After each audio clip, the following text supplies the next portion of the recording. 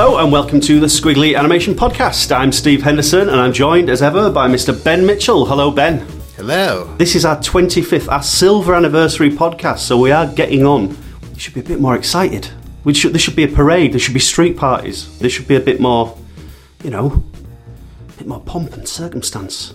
I have a feeling the animation audience out there is celebrating in their own ways, with their own trademark joie de vivre, of possibly a vaguely perceptible nod of acknowledgement as they wait for their render to finish. Don't party too hard. That's the message. Drink responsibly. Mm-hmm. I've seen any amazing animations or some anything good. I have to say, I'm really kind of energized with what's going on out there. It's been a pretty amazing month, actually. Month and a half, a couple. I mean, just so much stuff that's coming up that is so kind of tailor-made to my sort of specific cultural interests. Regrettably, none of them have anything to do with animation. But I'm very happy that there's, new Twin Peaks, new Clive Barker, Primus and Chuck Palahniuk came back this month. Faith No More in the studio again. Life is very good. So if you could steer my attention in the right direction, who do we have on this episode of the Squiggly Podcast? Excellent. Well, we've got an interview with Robert Kondo and Dice Tsutsumi, the directors of a fantastic film that's been doing the rounds at festivals and scooping awards hither and thither. It's The Dam Keeper. We also have an interview with Jorge Gutierrez, the director of The Book of Life, the latest film from Real Effects Studios, as well as a chat with Lisa Hanawalt, who is the art designer behind BoJack Horseman. Sounds like another beefy podcast. So before we turn it over to the practitioners of animation who have, let's face facts, frankly way more interesting things to say about the industry than you or I, let's talk a little bit about what else has been going on since we were with you all last. It's interesting, isn't it? Because it seems that we record these podcasts and they're almost like an invitation for news. Because as soon as we put them out, loads of news happens in the first week and then there's 3 weeks of pretty much nothing.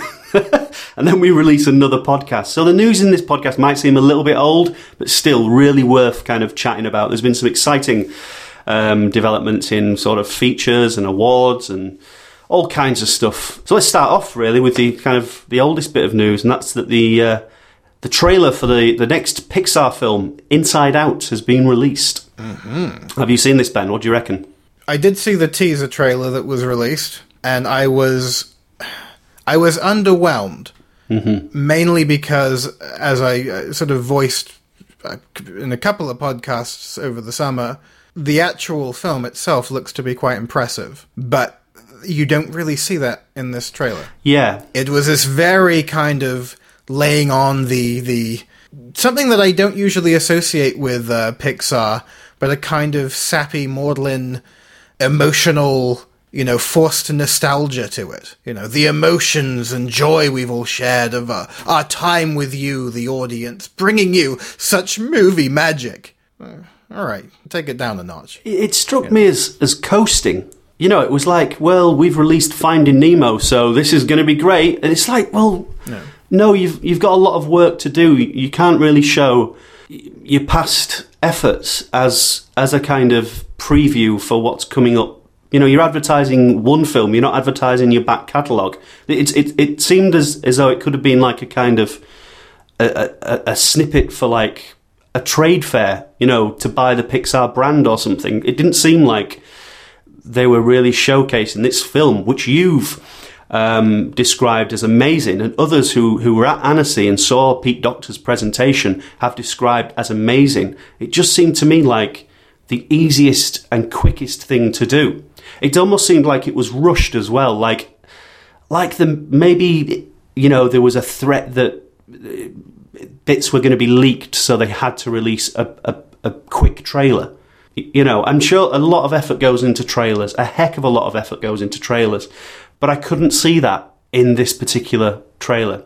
I couldn't see everything that you described to me. I couldn't see I couldn't see something to look forward to. For the quite simple reason, there isn't any of that in it. It's and it may be that when it comes to more footage of this film coming out, and there being more of a trailer that features dialogue from the film, that still you may be sort of unmoved by it. But I think that ultimately the tone of the film has been completely misrepresented. And I have it in front of me, and I'm going to do a little critical dissection of why this trailer, to me, was a bit of a misfire. First of all, as you pointed out, it's basically a sort of Pixar showreel. For the first 50 seconds, which is ridiculous. They could have done that basically because it's a film about emotion. They're like ascribing various clips from their back catalogue with various emotions. They could have done that in 15 seconds. It's 5 words, for Christ's sake. People can read. Secondly, it is sort of, once they get to the actual footage from the new film, it's all completely out of context. It's all relying on these very ambiguous, sort of abstract visuals of, you're not entirely sure what's going on, and then it's sort of revealed this is what this magical world inside the head of this little girl. And you see the little girl and the parents at the dining room table. All right? That scene with the little girl and the parents at the dining room table, and you may disagree when you see it, but I thought it was hilarious. Because when you actually see the exchange she has with the parents, and the way it relates to what's going on inside her head, and what's going on inside her parents' head, it's beautifully choreographed, perfectly well observed. It's basically her first pre-adolescent tantrum, where she goes from being, cute little kid to just a snot. And it's every parent and person who has that strong memory of being a teenager would relate to that very well. Now, probably if they put in a scene like that in the trailer, they don't want to give it away too much, but when you just see these sort of like establishing shots and the fade-ins and the fades out, and look, their little goofy emotions are jumping up and down, and it really doesn't present the tone of the film. Or maybe it does, and the clips that we were shown in the summer at Annecy misrepresent the tone, and they picked them for that reason. I'd hope that's not the case. But and the last shot, worst of all, there's a character played by Phyllis Smith that's quite clearly modelled on Phyllis Smith. And she's the sadness character, and she's this little chubby blue orb. She kind of walks onto the screen looking sad and then walks off again. Which, believe it or not, that's actually quite funny if you know the context of the character. She's a mope, but it's not like you're meant to feel sorry for her. And it's like, snap out of it. You're a downer. So to have her sort of come on and be like, and then come off again, like, that's sort of funny for that character, but without knowing the characterization, it's like, what are they trying to do? Are they trying to make you feel for this indeterminate thing that's just kind of being cute and walking away? I would say, don't be too disheartened by this trailer. I think that better things will come as far as this film is concerned. Good. I mean, I've got an awful lot of faith in Pete Docter. He's one of the Pixar directors that pretty much has got an amazing track record. He could make everyone cry in 10 minutes of Up. I mean, the guy's got skills. The trailer did win me over at the end, just because I like puns, and I think a major emotion picture is a pretty good tagline. I'll give him that. Well, I'm happy for you. That's the thing for me. I mean, that just goes to show how crap the rest of the trailer was for me, really, That's the bit that I liked. They could have just put that line up, just black, with that in the foreground, that one line for 2 minutes, and I just sat there chuckling like an idiot. It's like 2 words at once. Whee! Yeah. Well, I'm glad that there's something that's kept you on board. Yes. Well, we're looking at nostalgic kind of, look backs and things like that. The Popeye animation test, and this is going way back, but worth chatting about, I think, in the same context as the Inside Out. That was pretty decent, wasn't it? I mean, that started off with a kind of, a bit of a sort of maudlin showreel of oh, I love Popeye, look how nostalgic I am for this, look how nostalgic. It was still, it started with nostalgia. And then what we were shown, if that's representative of the film, my God, 2016 can't come soon enough. Did you see this? I've seen it. I mean, I think it's pretty impressive. Yeah. Forgive me, but there's no enthusiasm I can truly manufacture for a new Popeye film. But I will enjoy tremendously looking at sequences from it. Yes. You know, I mean, just the trailer alone, you can analyze it frame by frame, and you know, they're doing it. They finally captured that thing that has been so absent from, you know, not just CG animation, but even 2D animation, that completely free. I mean, this is a CG rubber hose cartoon, which we've never really seen done properly, you know? Hotel Transylvania was in a similar vein, but it didn't really get the kind of appraisal it deserved. Would you say that it evoked that sort of very first dawn of animation? How do you mean? In the way that this... Well, when I say rubber hose, I mean... you mean 20s? You mean the original Fleischer stuff, which this Popeye thing goes back to? Yeah. No, I wouldn't. You're right there. But this kind of... But Hotel Transylvania had some kind of incredible animated, kind of exaggerated poses and things like that in it. You know, it did have an awful lot more to it than the average sort of short. And that's Genndy Tartakovsky kind of pushing animation to the limit. Push it to the limit. But you are right, yeah, this is just this kind of rubber hose to the max, really. This is the sort of pushing as far as it'll go. I'm very glad that this is, this is something that people, are doing and that people would be excited about. Again, I'm probably not going to be first in line to go see the film, but good on them. Well, no, because I'll be first in line. No one's getting in front of me. I won't stand in the way of your dreams.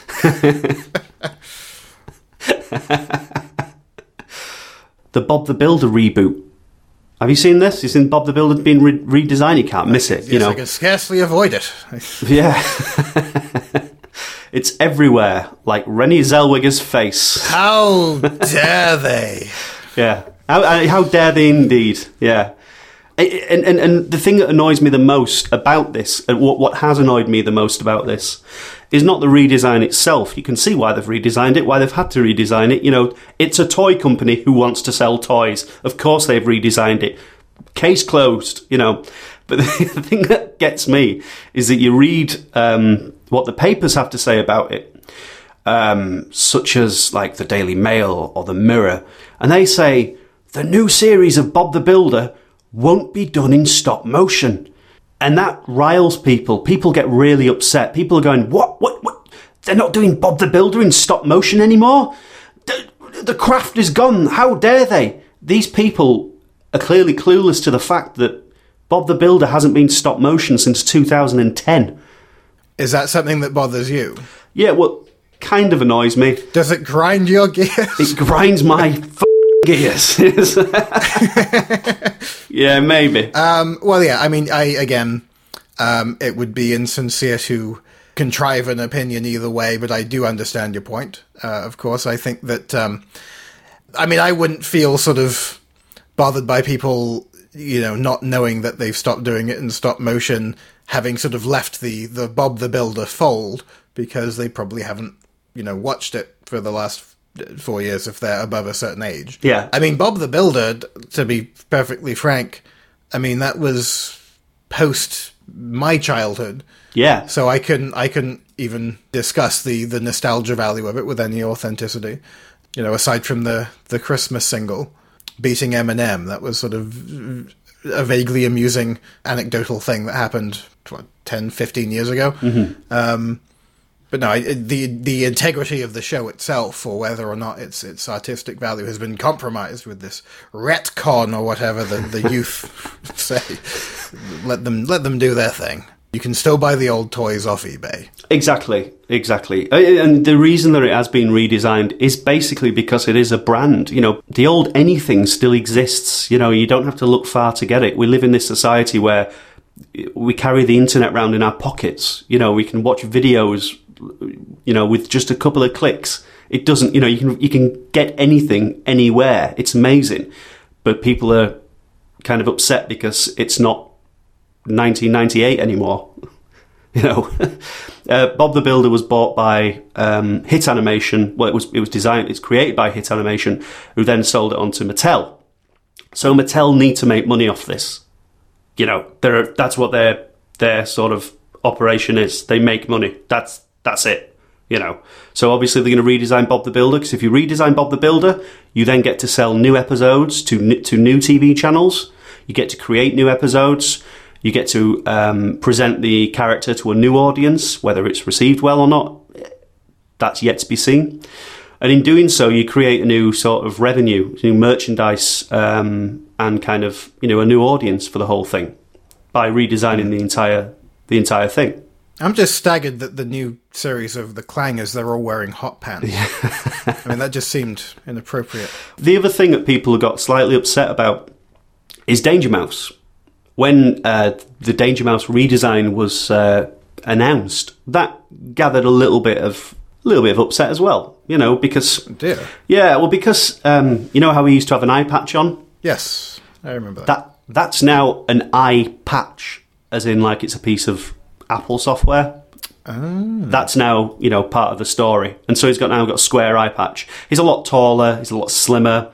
He's been redesigned again to be able to sell a new batch of merchandise, to be able to introduce the character to a new audience, to be able to kind of extend this character's kind of shelf life. Because when Fremantle purchased all these cartoons, they didn't just think, oh, let's just recreate the old stuff. Because if they recreate the old stuff, then they can only sell it to the places where the old stuff's already been sold to. And maybe the old stuff's a little bit out of date. The last Danger Mouse episode was released in 1993 and it ran for 10 years, something like that, 93, 92. So it's a little out of date. Well, there's no maybe about it. You're very right. And I think that the people that are going to be sort of bothered by this, the world will keep turning. Mm-hmm. I'm not even sort of saying that they're wrong to feel that way or to feel strongly about it. Because I have definitely felt that way about reimaginings of things that I have held dear. The Lunatics we've talked about. Mm-hmm. That was a huge misstep. Although that, it did sort of pan out to be the case that was sort of universally misjudged thing to do in that sort of very drastic redesign and reimagining of Looney Tunes characters. And then they did this other show a few years later where it's the Looney Tunes, but it's a sitcom. And that appears to have been sort of embraced a lot more so. Whether or not it still carries on now, it went on for long enough that it hit with a certain young audience that don't hold, the way the Looney Tunes ensemble cast behaved and interacted with each other back in, the 1950s. That dear. Yeah. I saw a little bit of wine out of that kind of morbid curiosity when it's like, when you find yourself having had a bit of a lie-in and you're sort of like easing into the day and it's either that or Jeremy Kyle. I watched this new Looney Tunes thing for a few minutes and it was this weird kind of like adult writing but without actual adult wit to it. It had the structure and musical rhythm of grown-up sitcom wit but with no actual jokes.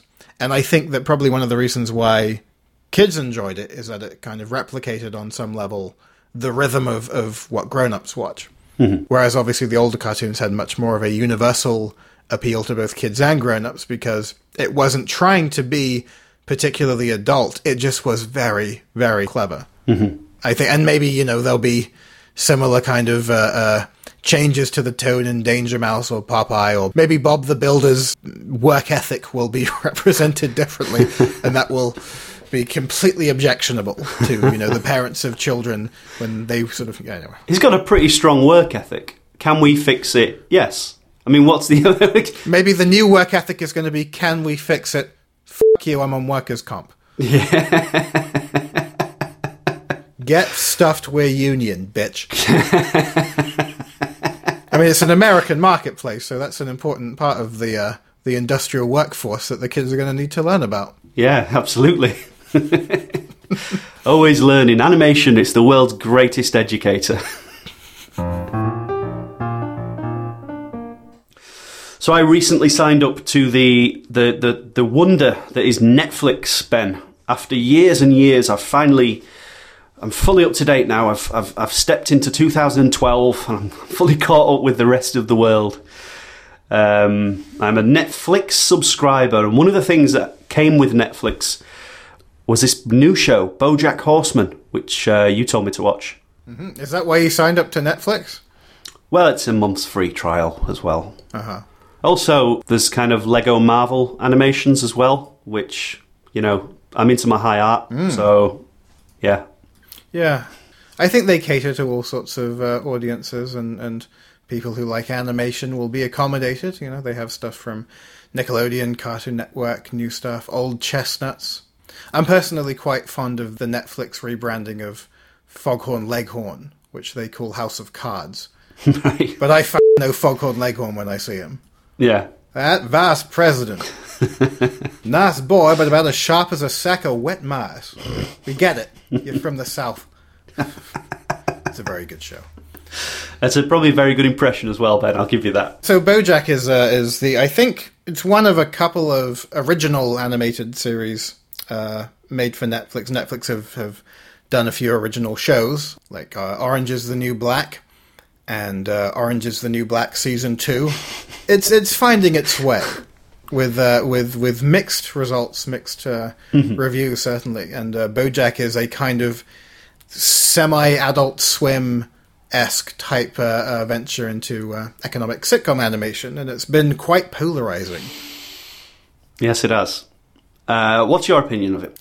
I'm not going to lie, I got into the first couple of episodes and was pretty much about to give up on it. And then something happens about 3, 4, 5 episodes in, a switch goes off.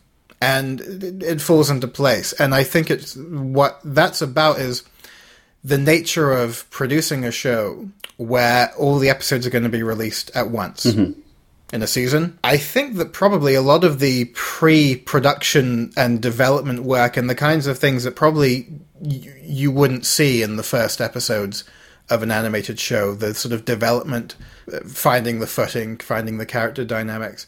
I think what you see, this is a theory, I may be wrong, but I think what you're seeing in the first 3 episodes of this show is them finding out a way to make the show work. Right. And it has its moments, certainly. There are nice little moments of funny dialogue. But it goes to show there's a big upswing when it finds its way and it finds its footing. And all of a sudden, you get a pacing, you get good character banter. The character exploration is quite sophisticated for the type of show it is. It's quite well thought out. In spite of itself, I think it maybe there was a sort of hesitancy in terms of taking the characterizations seriously because it takes place in this ridiculous world of sort of humanimals, sort of part cat, part woman, part horse, part man, etc. Maybe because that has this kind of automatic, farcical inability to suspend disbelief. Maybe they weren't willing to commit to full characterization because once they actually say, no, it, we're going to tell a story that we want to tell, then it just becomes a much better show, and it doesn't matter that it's a horse. Right. You know what I mean? So I think there's hopefully it has the opportunity to carry on. I think that there's a long road ahead of it, but based on certainly the second 2/3 to the second half of this first season, I think that there's a lot of potential, and I'm quite excited about where it could go. And I'm so rarely excited about new shows of this type. It could be something good. Hopefully, it won't burn out before it can get started. But I'm intrigued. You want to see more? See what they do with it. Certainly. Yeah. I've only got through, I think, 4 episodes. I only signed up last night. However, hearing you say that kind of confirms something for me because all these shows were released at once. They were all released, all 13 episodes. Bang! They're released for binge watching. So perhaps it's a little bit unfair of me to judge it by the first 3-4 episodes I've seen. I mean, Patton Oswalt as a SEAL, a Navy SEAL, was really funny. So I'm contradicting myself there massively. I don't think it'd be a podcast if I wasn't contradicting myself. You have ambivalence toward the dynamic of the show. Yes, and the character isn't incredibly likeable. You know, it just seems like a kind of self-indulgent shithead who just goes around Hollywood getting into scrapes. the way I'm sort of describing it, I hope it makes people interested, because it is a very interesting show. I've still got to watch more. Clearly, evidently, I still need to watch more to get into it, to get to the level that you are with it. I think a lot of it is sort of personal taste and personal humour, but from what you've described of your issues with it thus far, they're quite familiar issues, which is that there is a lack of dimension to the character at this point. But you have only spent a couple of hours with them. When it passes this certain point, which I would suspect you're just about to hit, all of a sudden a big strength of the show starts to manifest itself in that it's about humanity. And it's about the humanity of people who are narcissistic to the point of, being emotional cripples. And there are all sorts of different character studies within that spectrum of self-involvement and self-delusion. His agent, played by Amy Sedaris, for example, there's one episode dealing with her character that is a perfect deconstruction of the non-organic alpha female, the woman who has been sort of almost bullied into behaving a certain way in spite of herself. This kind of manufactured self-assuredness and confidence is actually quite destructive to her emotionally, which is something that I find to be quite a serious issue, and it's common in industry. Women are sort of pressured to be one of the lads, and men are sort of pressured to be one of the bullies. So it's this whole kind of like system of power plays and competition where there needn't be competition. I thought that the way that was sort of dealt with as regards her character was very well done. And I think once they kind of peel away the scar tissue of the main character, of Bojack, and you sort of learn more about what there is to him, it's like, okay, that's what they were going for. Or that's what they decided to go for at a certain point. Maybe that was the plan all along.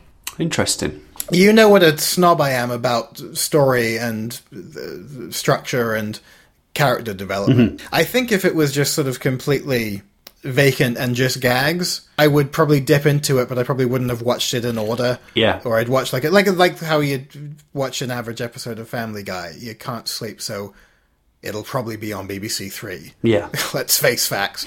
And that poor woman the continuity announcer for BBC Three, who has to remain enthusiastic. Coming up next, more Family Guy. They just keep coming. I don't know. When do I get to leave? She should win a BAFTA. Yeah. Now, also, you may find that when you sort of carry on with the show and you see them explore the characters a bit more, you might find it at odds with the design style or the strange universe that they inhabit, which is something that I would expect would be a criticism from some people. I personally didn't have an issue with that. There are probably things that could have been done just as well were a live-action show. But I think that given the nature of an animated show's production, they probably have more freedom to explore ideas and less sort of pressure from the sort of non-creative contributors to, say, a network live-action sitcom. Yeah. So it's I think that would be certainly a benefit of it. So a big part of the overall design style is down to, fittingly, the designer of BoJack Horseman. Her name is Lisa Hanawalt, and she is a comic artist and got quite a good body of work behind her as an illustrator.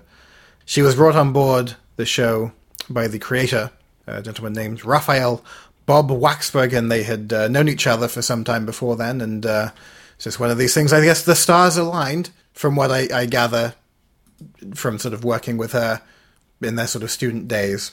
Probably at the back of his mind, he had wanted to, bring her on board if he were ever in the position to develop a show, and that's exactly what happened. So let's turn it to Lisa Hanawalt, the art designer for BoJack Horseman, the latest adult animated sitcom from Netflix.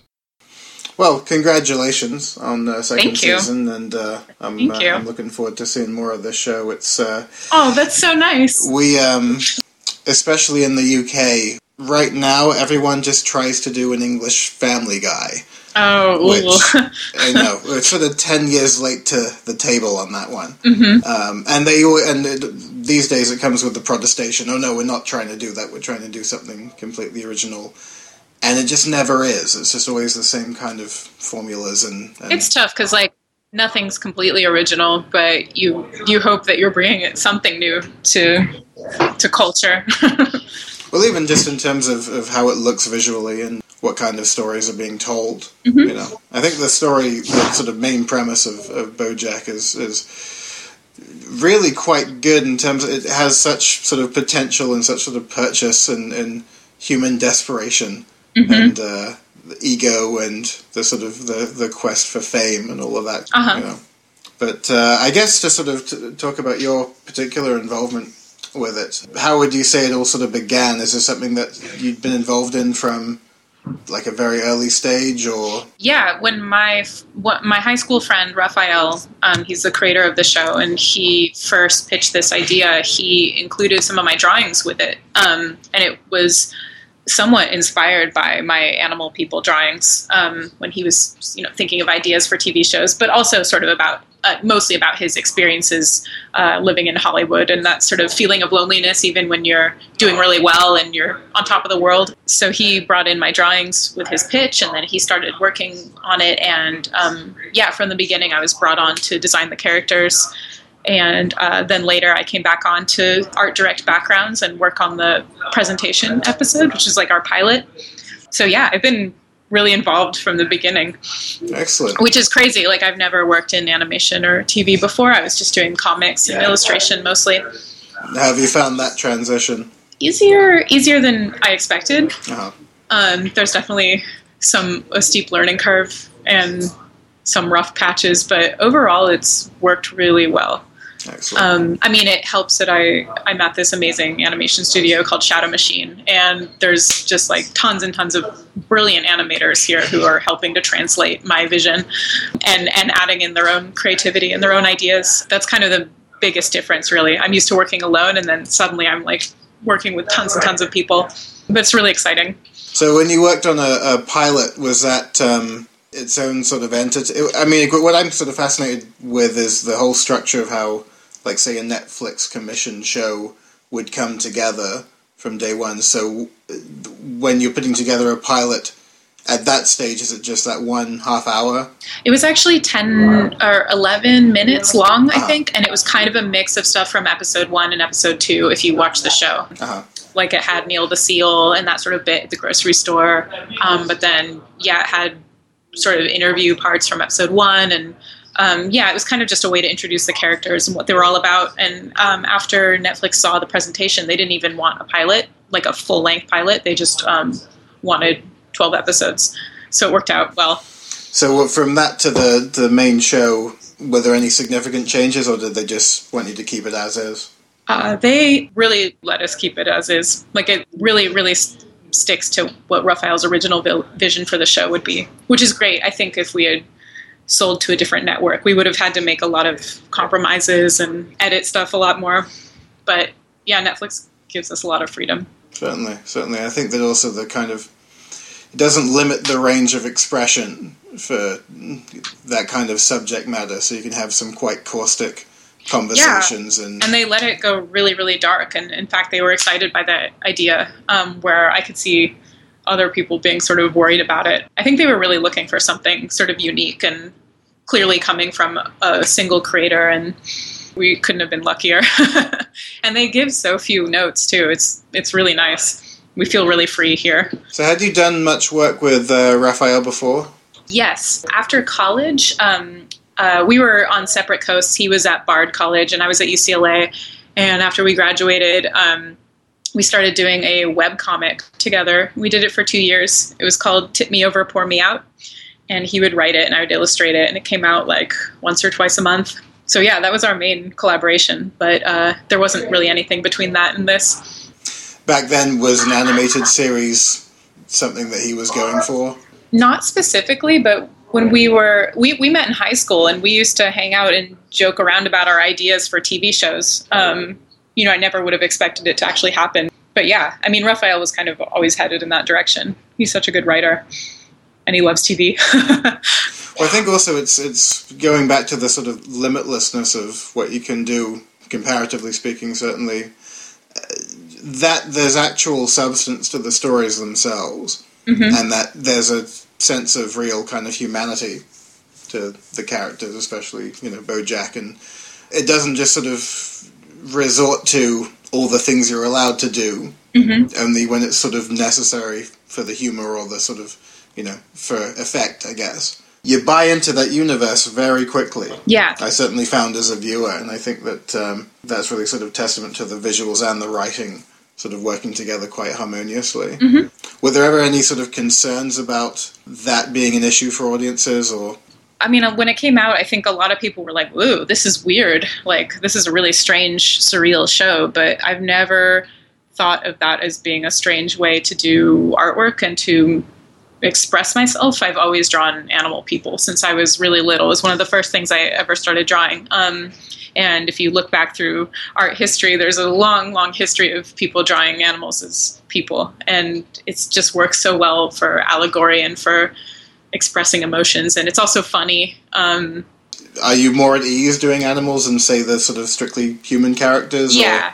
I mean, I love doing the animal characters. In fact, when I first get a script and I look at all the characters that we're going to need coming up, I almost always start with the animals and leave the humans for last because they're less fun.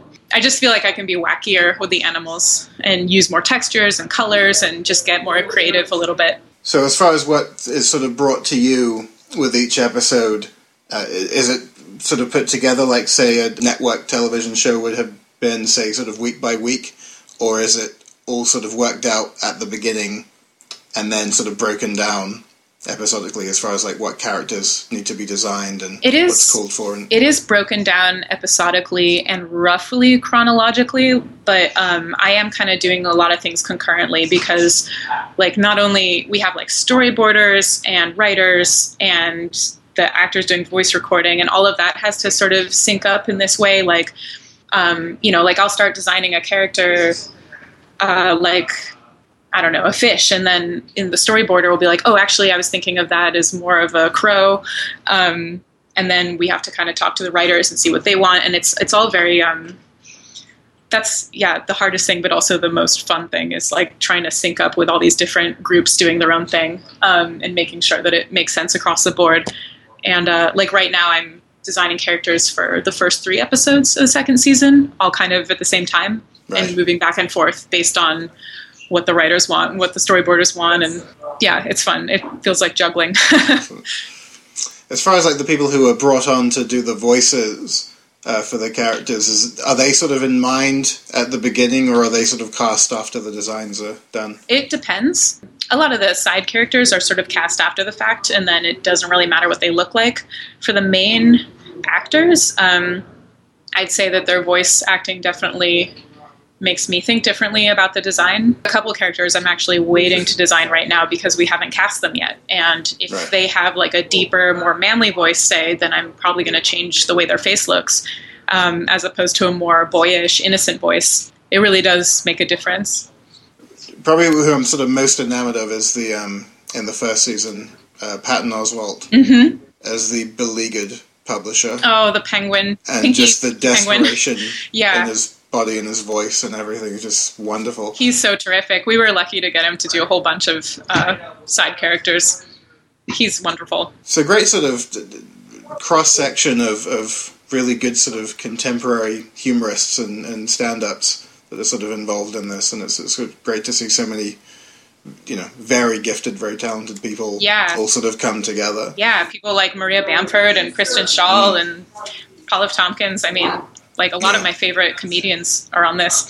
It's excellent. I mean, and also, of course, Will Arnett and Aaron Paul, essentially the sort of leads. And I'm always very happy to see Will Arnett in something good. Yeah, I know. Because, I mean, it's the nature of the beast to careers have their peaks and valleys, but of course when he has good material, he always hits it out of the park. And he really brings his own talent to the table. Like just watching him in the voice recording sessions, it's clear what a tremendous talent he is. He's just very charismatic and really smart and funny. He's never just reading the lines, that's for sure. What sort of stage did he get on board with it? And I suppose Aaron Paul as well. I do not remember. I mean, it was at some point when we were working on the presentation, because they were in the original presentation. Them and Paul F. Tompkins and Keith Olbermann and Amy Sedaris. Pretty much most of our main cast was in the presentation. So yeah, they were on board pretty early. And that actually really helped to sell the show, I think. Well, I think also with someone like Aaron Paul, who is so very much still hot off what became such an instant classic. Yeah. And to do something that, I mean, it's hard to, you couldn't really say that they're hugely disparate characters, but they're played so differently. Yeah. In a way that it's sort of... It's very chicken or the egg. It's like, is he good for this character because that's sort of what his voice lends itself towards, or it's sort of random chance, but he's really good at it. I don't know. I just really like what he brings to Todd's character. Yeah, something a little more sort of happy-go-lucky. He's sort of puckish. He's definitely, he's like the comic relief in a lot of these really sad, dark episodes. You kind of need him there as Bojack's foil. Yeah. From your perspective, it does seem that this show has gotten a really positive audience response, and I guess certainly as far as Netflix are concerned, they want to carry on with it, so the signs must be good. Have you witnessed a sort of strong response to it? Oh, yeah. I mean, sometimes I'll look at the, like, Bojack hashtag on Twitter, and it's just crazy how many people are watching it and responding to it. And, I don't know, me and Raphael did, like, a Reddit AMA, and there were so many fans asking questions, and there's people who are, like, really excited to dress as Bojack for Halloween, and that's really surreal and awesome, and there's, like, fan art on Tumblr. It's just crazy. I love it. It's really exciting. It makes me feel really excited to be working on the next season. I just kind of can't wait for people to see it. Cool. Especially sort of seeing how, toward the end of the first season, there was more sort of opening up as far as more experimental with some of the artwork and the visual work. I mean, I think the penultimate episode in particular. It's hard to do that because it takes so much time, and we definitely, we were working fast, but I'm hoping to get more of that kind of thing into this season. We have a little bit more time. We definitely, like, saved up a lot of our energy and manpower for, like, episode 11, for example, where we had a lot more going on visually. And so is this actual storytelling itself and the writing something that you ever weigh in on or would like to? Not really. I mean, no. I do talk to Raphael a lot, and he bounces a lot of ideas off me, and that's just fun, partly because I just want to know what happens next. But, I definitely have opinions about everything, and I'll be a loudmouth about it. But I don't, like, sit in the writer's room or anything. They do their thing. They're good at it. I don't know how to write a TV show. I'm good at writing, like, background puns.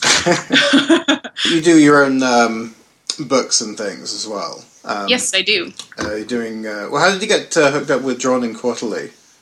I just sort of knew them casually through doing comics for years, and then I was wanting to put together a larger book and pitch it around, and then at the same time, Tom Devlin from Drawn and Quarterly wrote me an email. It's just like, hey, do you want to pitch us an idea? I'm like, yeah. It was very casual. I just said, how about an anthology of work that I've done and plus some new stuff? And he said, okay. And now I'm working on my second book for them, which is more food themed, sort of loosely. And it's called Hot Dog Taste Test. Nice. And it's kind of a collection of articles that I've been writing for Lucky Peach, which is a food magazine. Okay. Are they like recipes or editorial Not really. pieces? Not really. I mean, they're very journalistic. Like, usually for Lucky Peach, what I'll do is I'll go have an experience. Like, for one issue, I went to Vegas and I ate at all-you-can-eat buffets. For another one, I went swimming with otters. And then I sort of wrote loosely about seafood, but mostly it was just about otters. For the next one, I'm writing about a trip I took to Argentina.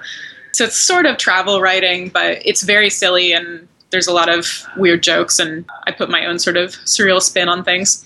I think I remember one of your pieces from the site that brings to mind, and it did make me chuckle quite a bit. It's the illustration, the T-shirt slogan, "Every day you're not covered in otters is a piece of shit." It's a lovely phrase. Yeah. That was just something I sketched after swimming with otters. Because, like, immediately, I only got to swim with them for, like, half an hour. And then I was just so sad when it was over.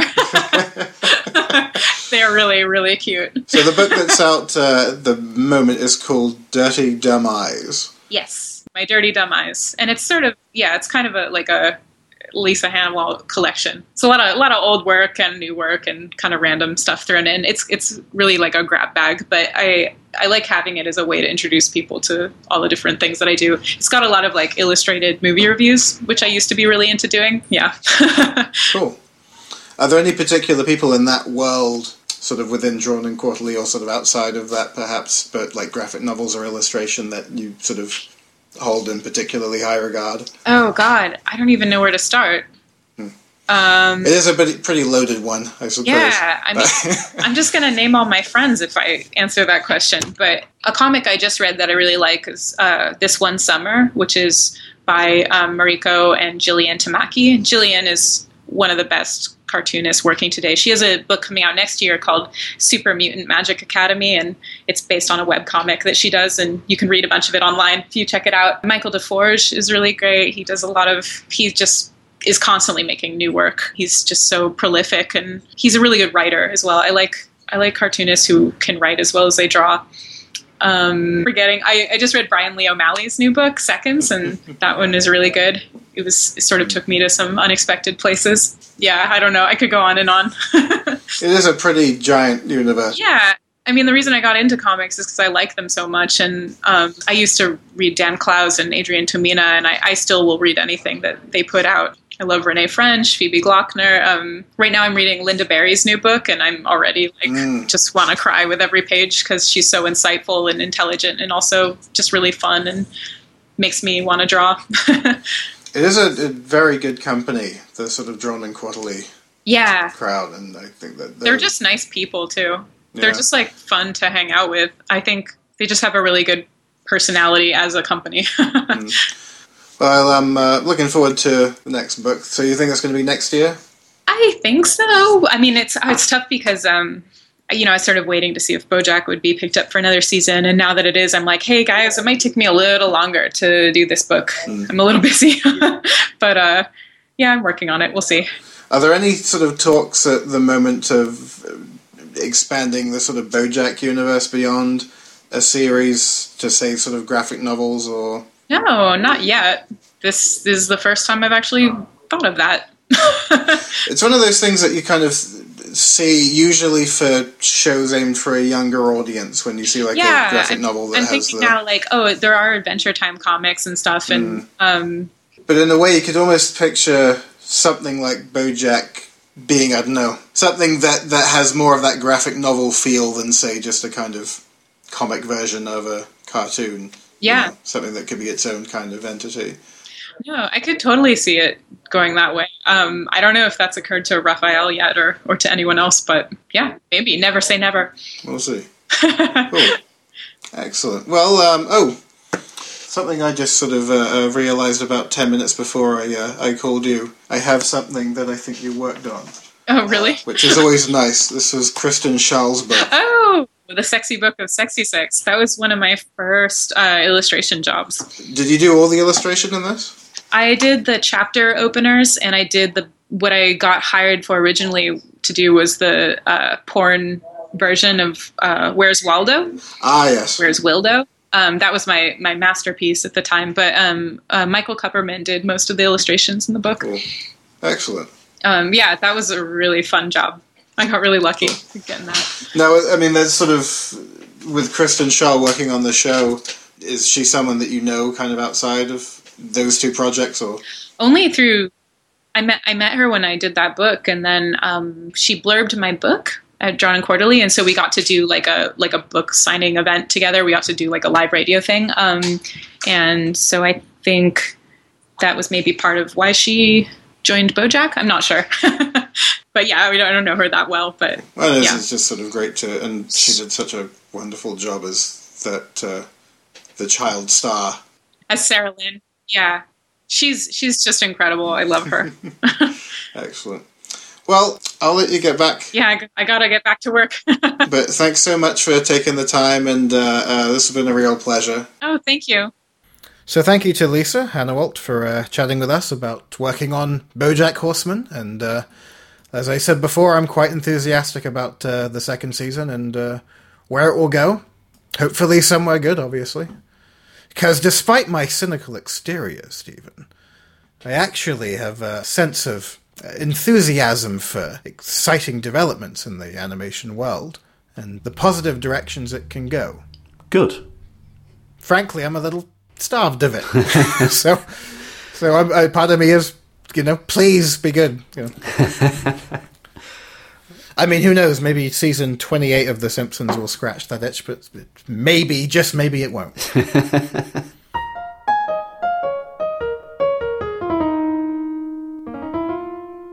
So the nights are drawing in. It's getting darker and darker. And, we all know what that means, Ben. It means that it's nearly award season. And award season has started. It seems to get earlier and earlier every year. Like seeing Christmas trees up in shopping centres. So yes, today, at the time of recording, the Scottish BAFTAs have been announced. It's been quite a strong year for Scottish animation, I think. Have you heard of that guy, Norman McLaren? He's been everywhere this year. I might have heard of him, yeah. I think his star is rising, you know. Yeah. So this year, the Scottish BAFTAs nominees are the Monkey Love Experiments, Will Anderson, Ainsley Henderson, Cameron Fraser, Seafront by Claire Lamond, and Spectators by Ross Hogg. We've had an interview with Will and Ains and Ross Hogg as part of the kind of Edinburgh International Film Festival podcast specials we did, so you can listen back to them if you want. It begs the question, what have you got against poor old Claire? Well, she's a difficult woman to get hold of, Ben. Uh-huh. She's not even on Twitter. Oh, dearie me. And yet she got nominated for a BAFTA. It must be a heck of a good film, then. It's a very good film, yeah. She shies away from the spotlight. She had the audience in tears at the screening, at the McLaren screening this year. Yeah. All the kind of the filmmakers got up on stage afterwards, and everyone was still sort of choking back tears and dabbing their eyes and things. It's a weepy, Ben. Wait, is it weepier than the monkey one? Yes, it is. Yeah, the monkey one's incredibly sad. Monkey Love Experiments is incredibly sad. But you didn't weep any substances. No, I felt sadder watching the Monkey Love Experiments because I can relate more to monkeys than humans. But the Seafront got the bigger audience reaction. I see.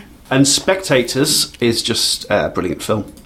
So, it turns out not only the Scottish can be nominated for BAFTAs, but children can too. Well, not really. Children's programming, I suppose, if we're going to go into the semantics of it. What are your faves? What are your picks? What are your predictions? Well, it's nice to see The Amazing World of Gumball and Shaun the Sheep and people that we've had dealings with throughout the last year get nominated. Should we go through the list? Because it's quite an animation-heavy list. Let's do the Cliff Notes version, because it's a pretty long one. Righto, okay. So let's start with Best Animation. How about that for a start? The Amazing World of Gumball, Dennis the Menace and Gnasher, Shaun the Sheep, and Strange Hill High, which is an animation puppetry hybrid, really. But there's still enough animation in it, I would say. Any particular favourites for you on there? Well, I'm only familiar really with Gumball and Shaun the Sheep. Mm-hmm. Gumball itself also kind of a hybrid endeavour. It has a lot of fun, playful incorporations of like live action elements, and it's like a very, very economically made sort of Roger Rabbit in a lot of respects. There's always something new for the eye. A new character comes around the corner, or something happens, or a new set or something. It's great. It's a great show. And you can't really speak ill of Shaun the Sheep. Oh, no. Because it'll do you. He's got himself a half-hour special. It's another little segue bit of news here. But yeah, there's going to be a Shaun the Sheep half-hour special on Christmas next year, so 2015. It's kind of sitting in the place, I presume, of Wallace and Gromit. And of course, with that feature, and it's why everyone is saying 2015 is the year of Shaun. The year of the sheep. No one has said that yet, but is it actually the year of the sheep? What a marketing godsend that would be. Let's see what it is. Let's see if it is. There is a year of the sheep. 2016. Oh no, hang on. Yeah, 2015 to 16 is the year of the sheep. Oh, me. Wow. Well, if you're listening, Aardman, you've not said it yet, so we'll just take it. If you do use that little golden nugget as a piece of marketing, check payable to the Squiggly Podcast, and free tickets to anything you do from now until the end of time. Thank you. Hopefully they weren't sort of sitting on that one as a thing to sort of reveal as part of the actual marketing, and we just ruined it. Where were we? Animation. Amazing World of Gumball. Dennis the Menace and Gnasher. I love Dennis the Menace and Gnasher. You kept that quiet. Just from there. Well, have you seen Strange Hill High? No. Nah. Should I? It's a good show. You should give it a watch. It's a very kind of it's a very sort of tight production, and the writing's really good as well. I mean, it's not Breaking Bad, but it's very good. You know, for a kids show. So I'm looking at the images from it now. Yeah, they're like art toys, aren't they? What kind of audience are we looking at here? I would say probably up to about 14 years old. Yeah, I mean, I'd be enthusiastic to see a montage of animation from, say, the studio reel. Mm-hmm. You know, but again, it's going to be a hard one for me to invest in, if you know what I mean. Yeah. Well, maybe stick it on in the background. But then I wouldn't see the animation. It's not animated; it's puppets. Oh. They animate the mouths. They stick animation on the mouths. Well, that's a bit of a loophole, isn't it? Well, you know, they've jumped through the loop. So basically, I can have it on in the background, and the dialogue will carry it. Yeah, it's pretty good. It's got Richard Ayoade in it as well. In the comedy category, it's basically stuff that's like, you know, written as comedy, like DNN. But Roy appears in the comedy category, which is the kind of Who Framed Roger Rabbit-esque kind of animated thing. The main character, Roy, is like an animated character who interacts with, just like a normal family. Feature film-wise, though, we've probably had something to do with all these, except for the last one. Frozen, How to Train Your Dragon 2, and the Lego Movie. And the fourth one is Maleficent. Independent Production Company of the Year has got a few animation studios in there. Blue Zoo, who we're both big fans of, I'm sure. Dot to Dot Productions, Factory Transmedia. They're the guys that did Strange Hill High, and they're doing the Clangers remake. Best International, you've got Adventure Time, which I've sort of got into. It's they're nice to have on in the background. We're doing a bit of scribbling. Doc McStuffins, SpongeBob SquarePants, and Teenage Mutant Ninja Turtles. Don't see that one catching on. Preschool animation, you've got Bing, Dino Paws, Postman Pat and the Rubber Duck Race, and Sarah and Duck by Carrot Entertainment. Well, I think it's sort of obvious which one of those four we kind of have the most enthusiasm for. It would be nice to see Sarah and Duck take something away from an award ceremony such as this. I'd like to see them take a BAFTA. I think it's their year. They need it. They don't need it, but, you know, it'd be nice to give them it. They deserve it. Not to besmirch Dino Paws and Bing, which I'm sure are very noble efforts in and of themselves. Yeah, same with Postman Pat. Short form, we've got CITV Share a Story, Gumball Song, Milkshake Monkey, and Nina Needs to Go. Nina Needs to Go in its second season, I hear. Quite a few paisans are on that one, so it's good to see them doing well. Mm-hmm. That's a Disney one, isn't it? Yeah, it's Disney, but they make it in Bristol. Yeah. Interestingly enough. Best Film, Cloudy with a Chance of Meatballs 2, How to Train Your Dragon 2, Mr. Peabody and Sherman, Planes, Rio 2, The Lego Movie, Turbo, Frozen, and Muppets Most Wanted. Turbo? Turbo. Does that really belong there? It's a big list. I mean, Planes as well. Yeah. What, did that set the world alight? Well, or was it regarded as a sort of disingenuous extension of a pre-existing franchise made merely for profit? Oh, there was no escape in that, was there? Even throughout its sort of marketing campaign and things like that, there was no kind of. There's no real escape in that, is there? There's nothing that you can take that you can use to take that away from it, which is it's a bit of a shame as well. I mean, they've released a sequel as well, and it's Fire and Rescue, and it kind of makes you think, all right, so you've modified the plane, that's another toy. But anyway, I think the feature film which has planes on the list was actually chosen by kids. I have to say that shines a rather chilling spotlight on just how out of touch I am with my inner child. Television, animated-wise, you've got Phineas and Ferb, Regular Show, and The Amazing World of Gumball. And you got loads of like sort of less important live action things as well. Quite a lot of categories there, and quite a lot of. Hopefully, animation will walk away with an armful of awards. Yes, the landscape of children's television will depend on it. Think of the children, won't you think of the children? So who are you rooting for most of all? We've said it before, I'll say it again. I really want to see Sarah and Duck start taking awards, serious awards, because it deserves it. Mm-hmm. And it's nice to see something as sort of visually entertaining and exciting as Gumball nominated for so much. There's not many there which I would be upset if I saw take away an award. What are you rooting for, Ben? Let's see. Junior Bake Off and Pokemon X, but not Pokemon Y.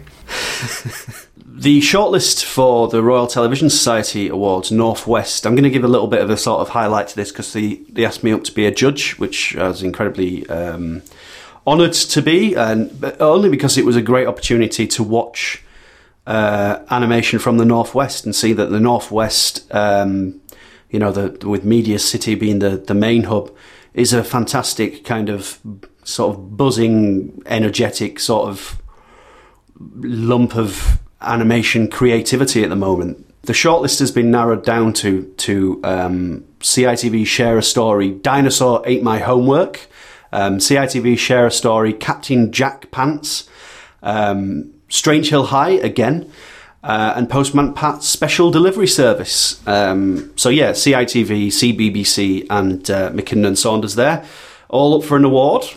Interesting that this is the animation/puppetry category, because it meant that we got to watch some kind of puppetry as well.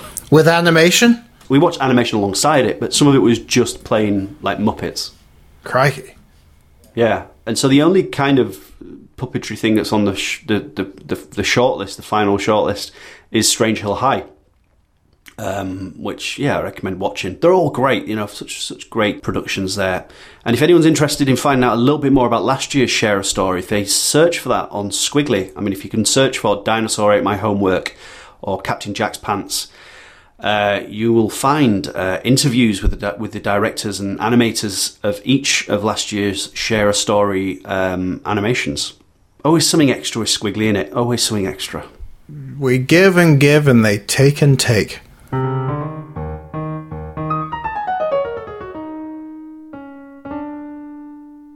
So just released this past weekend in the UK was the new film from Real FX, The Book of Life. Yeah, The Book of Life. It looks very exciting. It certainly looks enticing and original and unique. In Julia Young's article on Squiggly.com, it certainly sounds exciting. Mm-hmm.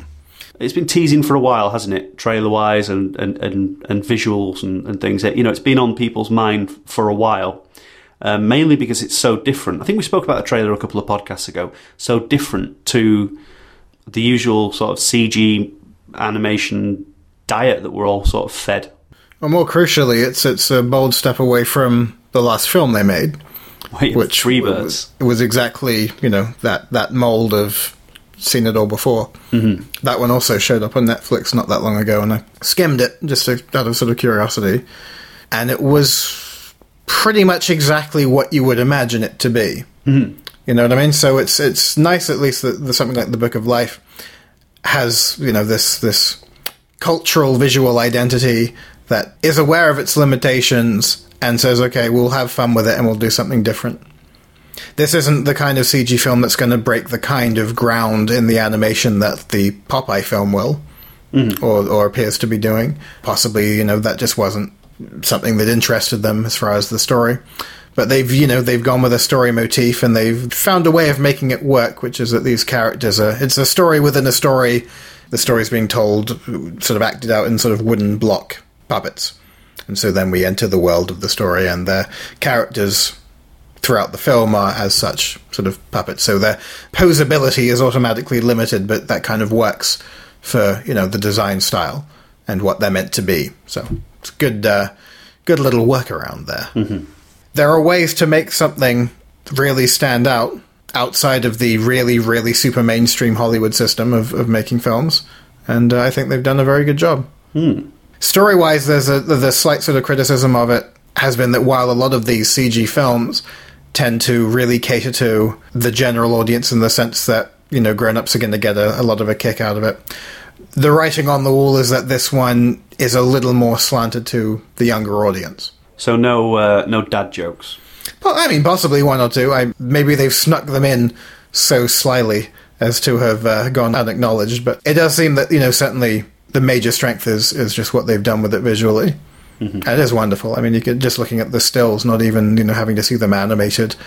We have an interview with the director of this film, Jorge Gutierrez, who's worked in animation for a while. He's responsible for the Nickelodeon show El Tigre, The Adventures of Manny Rivera. Ah, the wrestling one. So as a feature film, this certainly looks like a strong direction, both for him and for the studio itself. I think this could be one of those things that really helps put real effects on the map. Fingers crossed, because I know at least one person who worked on this film who I hold in very high regard. So it would be nice if good things happened. So without further ado, here's director Jorge Gutierrez from The Book of Life. I saw the film on Friday and I really, really enjoyed it. I thought it was absolutely brilliant. I wanted to ask you, where did the story come from? How much of it was sort of inspired by traditional stories and how much of it was you as a writer? Well, definitely very much inspired by the stories I heard from my family growing up, from my grandfather. I mean, the way he had to compete to win the love of my grandmother, and the way my father had to compete to win the love of my mom, and then all the stuff I had to do to win the love of my wife. All the stories are in the movie, and also the movie is very much inspired by the Greek myth of Orpheus. Oh, wow. A musician going to the underworld for his beloved. So while it takes place in Mexico, it's very much inspired by a lot of myths and folktale from all over the world. And of course it sounds very personal to you as well, having all that personal experience. And I suppose a big part of it was bringing some Mexican culture into American cinema. Absolutely. When I grew up, I honestly didn't see myself up on the screen, and I kept wondering when we were going to show up. So I kind of made it my mission to try to showcase my culture. Yeah, that's absolutely fantastic. And how much of the culture in the film is actually based on fact, on real Mexican culture? Very much. A lot of, the mythology of the ancient gods, it's all kind of made up. Okay. This is a version of, I always say, this is not a documentary. This is a magic version of the Mexico that I remember as a kid. This is the Mexico that I saw. I see Mexico with eyes of nostalgia and eyes of love. But this is my fantasy version of what I imagined it was like. No, that's brilliant. And does that also sort of tie into where the wonderful, wonderful style of the film came from? You know, it's so original, it's so refreshing. Is that also to do with the sort of imaginative nature of it then? Yes, absolutely. The look of the film is very much inspired by Latin American and Mexican folk art. And This is art that's not made, it's not very expensive. It's very accessible. It's the type of art that you buy in the market when you buy a watermelon. You also buy a little sculpture, and you take it home. And so it's the type of art that your kids play with, and it has a lot of imperfections, which to me make it really charming. And so our movie is very much a love letter to all those things. All the characters are made of wood and metal, and to me it was like a Mexican Pinocchio Toy Story, giving all these characters charm and by how different they look. And they also represent, different ideas of the history of Mexico. Oh, that's completely fantastic. And was that an immediately obvious choice that you wanted to do, or did that sort of happen in the concept stages, that decision to make it that style? No, it started in the script. My wife Sandra designed all the girls. I designed all the male characters. We're both also designers. And so from the beginning, I always envisioned this magical world of wooden puppets, and in a way it was also a good way to be able to tell a magic story and get away from bullets and guns and blood and all those things by keeping it really magical. As I say as well, it was incredibly refreshing. I really, really enjoyed that. And Do you know how did the animators find animating those sort of blocky characters? Because when I saw the posters for the film, I did think, oh, that's going to be a challenge, but it was beautifully fluid, the animation. Oh, it was, in the beginning, it was really, really hard. A lot of the animators were really angry at me. Because, sure enough, as you said, because of the way they're built, they're not naturally designed for animation. So our animators had to work extra hard to make it smooth and to make it feel unique. And I think by having these characters be so different, it made them animate in ways that they weren't used to. Yeah. I think we found a new, more unique way to tell a story with these guys. Because what I always kept saying to them were, these characters are very used to their proportions. So they move in a certain way, and they figured out how to move. And, you know, it's like if you had 3 legs in real life, you just figure out how to get around with that. Yeah. No, that's great. And I really like the character design as well. So all of Manolo's family are obviously matadors, but somehow you managed to get very different matador, you know, they all have their very own style to them. I thought that was very good. And if you notice, for example, they all have a curl in their hair. Yes, I did. They all live in the same family. Yeah, it was also, great. Manolo is there's a lot of mustaches in the movie, and Manolo is the only one without a mustache because he's a rebel. Ah, okay, I like that. I like that very much. I also like how the moustache ended up punching a guy in the final fight. I thought that was a great touch. I really enjoyed that. So this was your first time directing a feature film, so how did you find it? Well, you know, I always said, if this is the last one I get to direct one, I'm going to put everything in it. Oh, yeah. I might not get another chance, but it was really, really hard, but at the same time, it was a dream come true. I always like to say that it was my birthday every day, my birthday party every day. But then some days I was a piñata and everybody got to hit me. It was not fun. Oh, that's absolutely great. So you'd do it again if you had the opportunity? Oh, absolutely. I'm already working on the next thing. Oh, that's great. No, I don't know how you'd follow it though. Yeah, it's another animated movie, but the day we finished, I said, I'm never going to do this again, it's too hard. I went to sleep, and the next day I said, I'm ready to go. Let's do it again. Oh, that's great. And so how was it working with the team at Real FX and then with 20th Century Fox as well? It was a dream come true. Real FX is a young studio, and they took a chance on me, and so I feel like I owe them everything. And then 20th Century Fox is our co-financer and distributor. They liked what we were doing, and again, they took a big chance. Our movie is very different. It doesn't look or sound like a regular animated movie, so for these big studios to support me and support our movie, it's a dream come true. Yeah, that's fantastic, and I can't stop saying how wonderfully refreshing it was. I just really, really enjoyed it. That's another thing with directing this film. It was such a packed film when it comes to story content.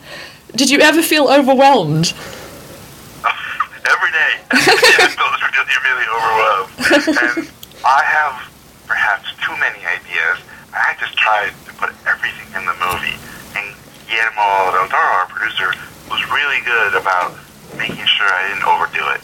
So without Guillermo, this movie would not have gotten made. Did you enjoy collaborating with him? Oh, yeah. I always joke that I feel like I was a little kid dressed up like Robin playing in my yard.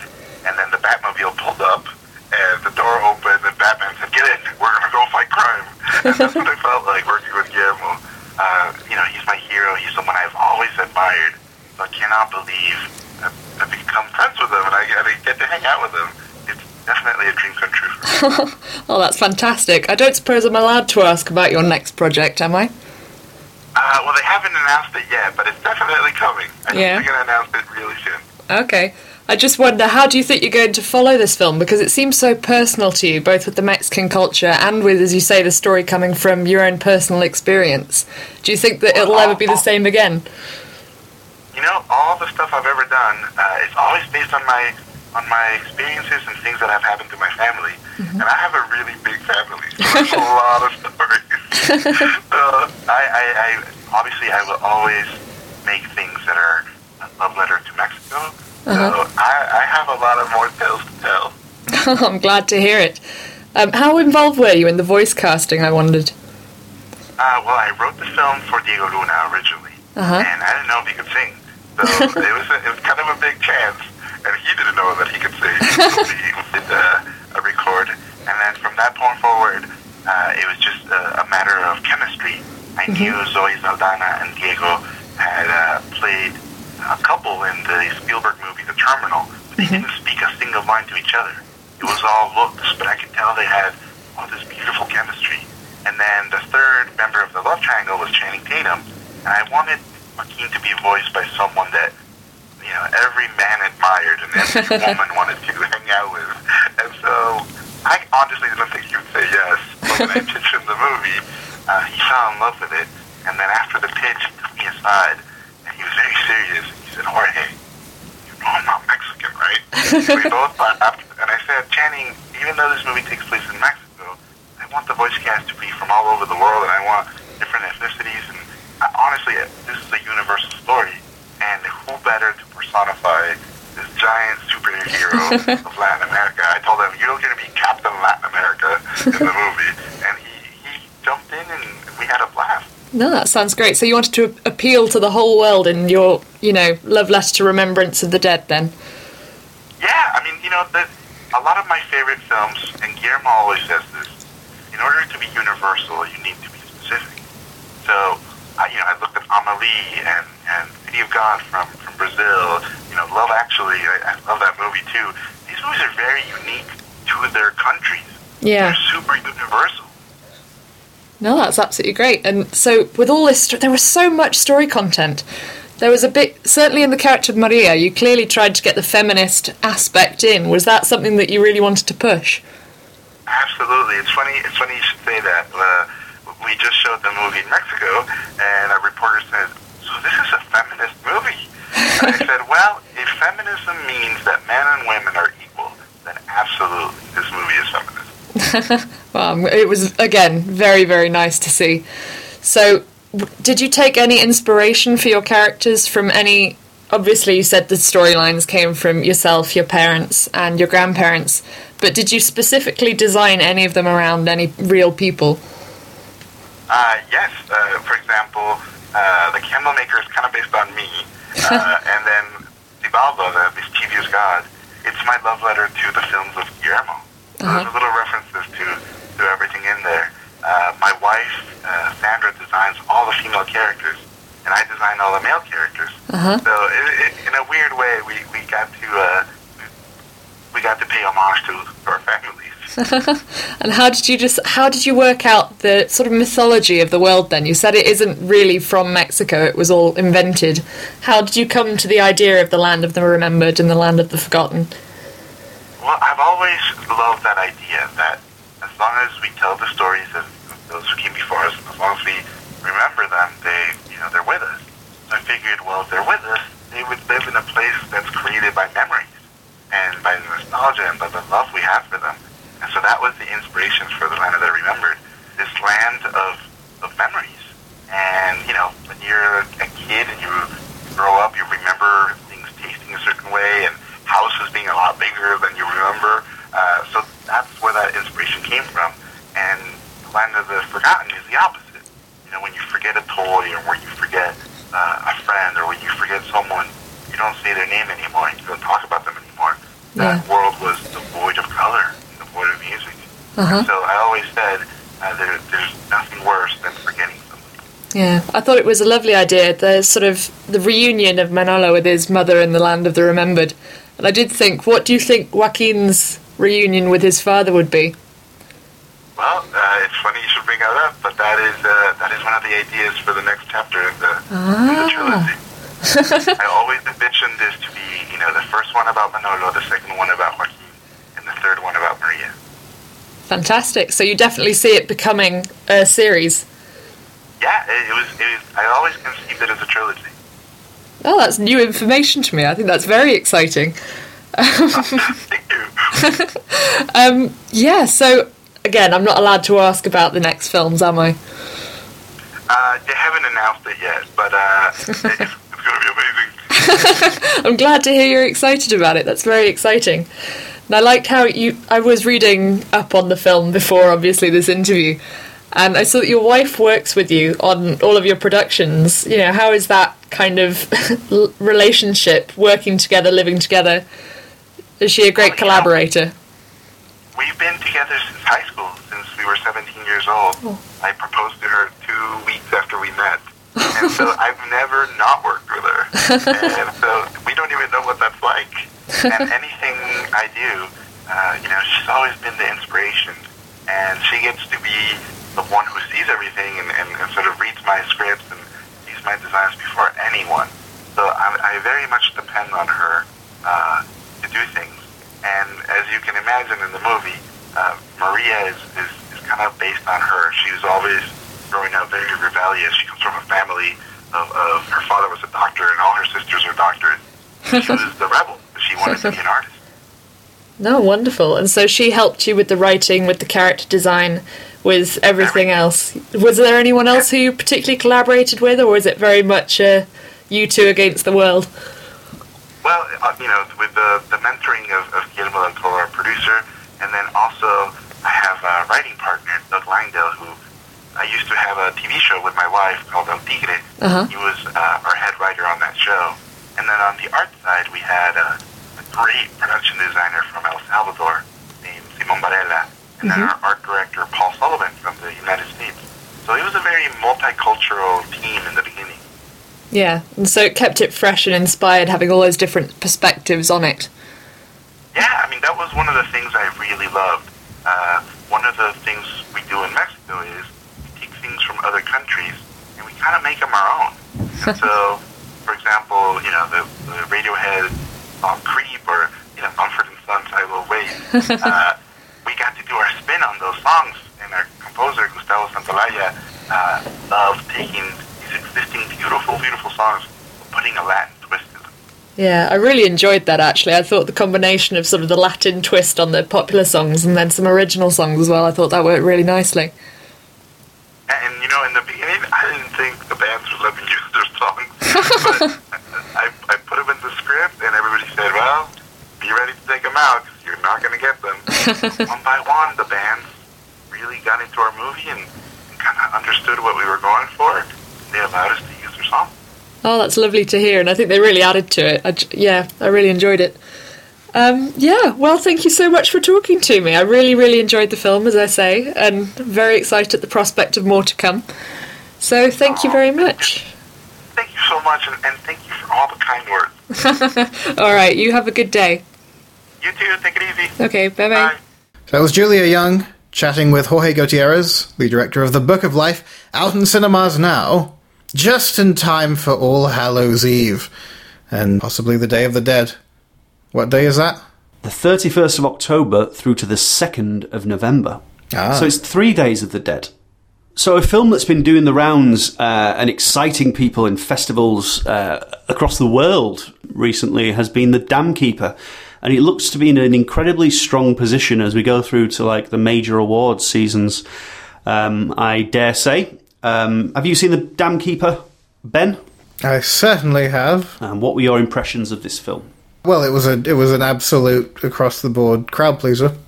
Mm-hmm. In a way, it sort of realizes what so many people over the last, since the culture, I think, of concept art books really kind of hit their stride. The sort of very frequent comment you'd get from people is like, wouldn't it be great to see a film that just looks like this? Yes. That has this quality of art to it, that has this degree, this textural degree, amazing use of light and atmosphere and environment that is, usually then translated into a very hyperreal, photorealistic CG environment for the finished film. And yet you almost think, well, what if it maintained that kind of painterly look to it? How wonderful would that be? Mm-hmm. Well, Dice Tsutsumi and Robert Kondo have done pretty much exactly that. It's kind of jaw-dropping, in a way. It is. It doesn't just have the style. I mean, the film itself has an awful lot of substance as well. It seems that there's a kind of a trade-off with short films, is that it will either look good and the story will be weak, or the story will be fantastic and the look may not be to everyone's taste. But this film is as good looking as it is, as its narrative is great. I really enjoyed the setup of the entire thing. the journey of the characters, and then the payoff. It is a great piece of work. It's not so much surprising, but it's kind of great to know that these guys, when they started this kind of project, they had no experience in directing, little experience in writing, and little experience in everything else that you need to make a film. They knew how to make something look good. And, they have made something that looks amazing. But the rest kind of had to come to them during the process of making this film.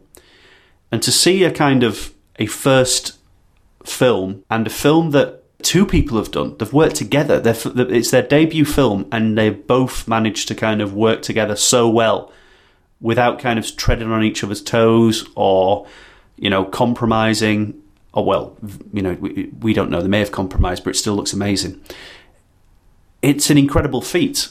Indeed, and I think that pretty much the whole industry can get on board with that. It just seems like a bit of a shoo-in for all the major accolades it has coming its way, frankly. The very exciting thing about the film as well is that you can tell that the directors are excited about it as well. Yeah. It's not something that's been produced by, although they're from Pixar, they're not from Pixar anymore. They've set up their own company, Tonko House, which they're incredibly excited about.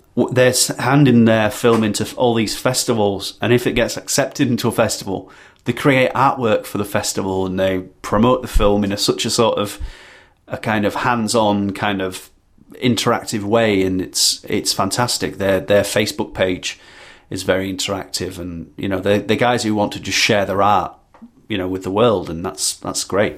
Mm-hmm. The circumstances behind it actually getting off the ground were very much sort of self-started, weren't they? Yeah, exactly. They had finished work, without giving away too much, the interview's coming up, but they'd finished working on Monsters University.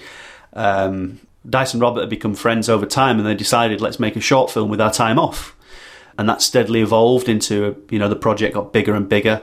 Pixar initially helping, but Pixar being supportive of them, to them kind of flying the nest in a way and making their own way. This isn't a Pixar film. The people who worked on it used to work at Pixar, but it kind of embodies the quality that the best craftspeople from Pixar and the kind of art of books and things like that have. And that's no surprise, because when you flick through your art of Toy Story 3, flick through your art of Monsters University, flick through your art of Ratatouille and all these films, and you'll see Dice's name, you'll see Robert's name, and you'll see just some, high quality work.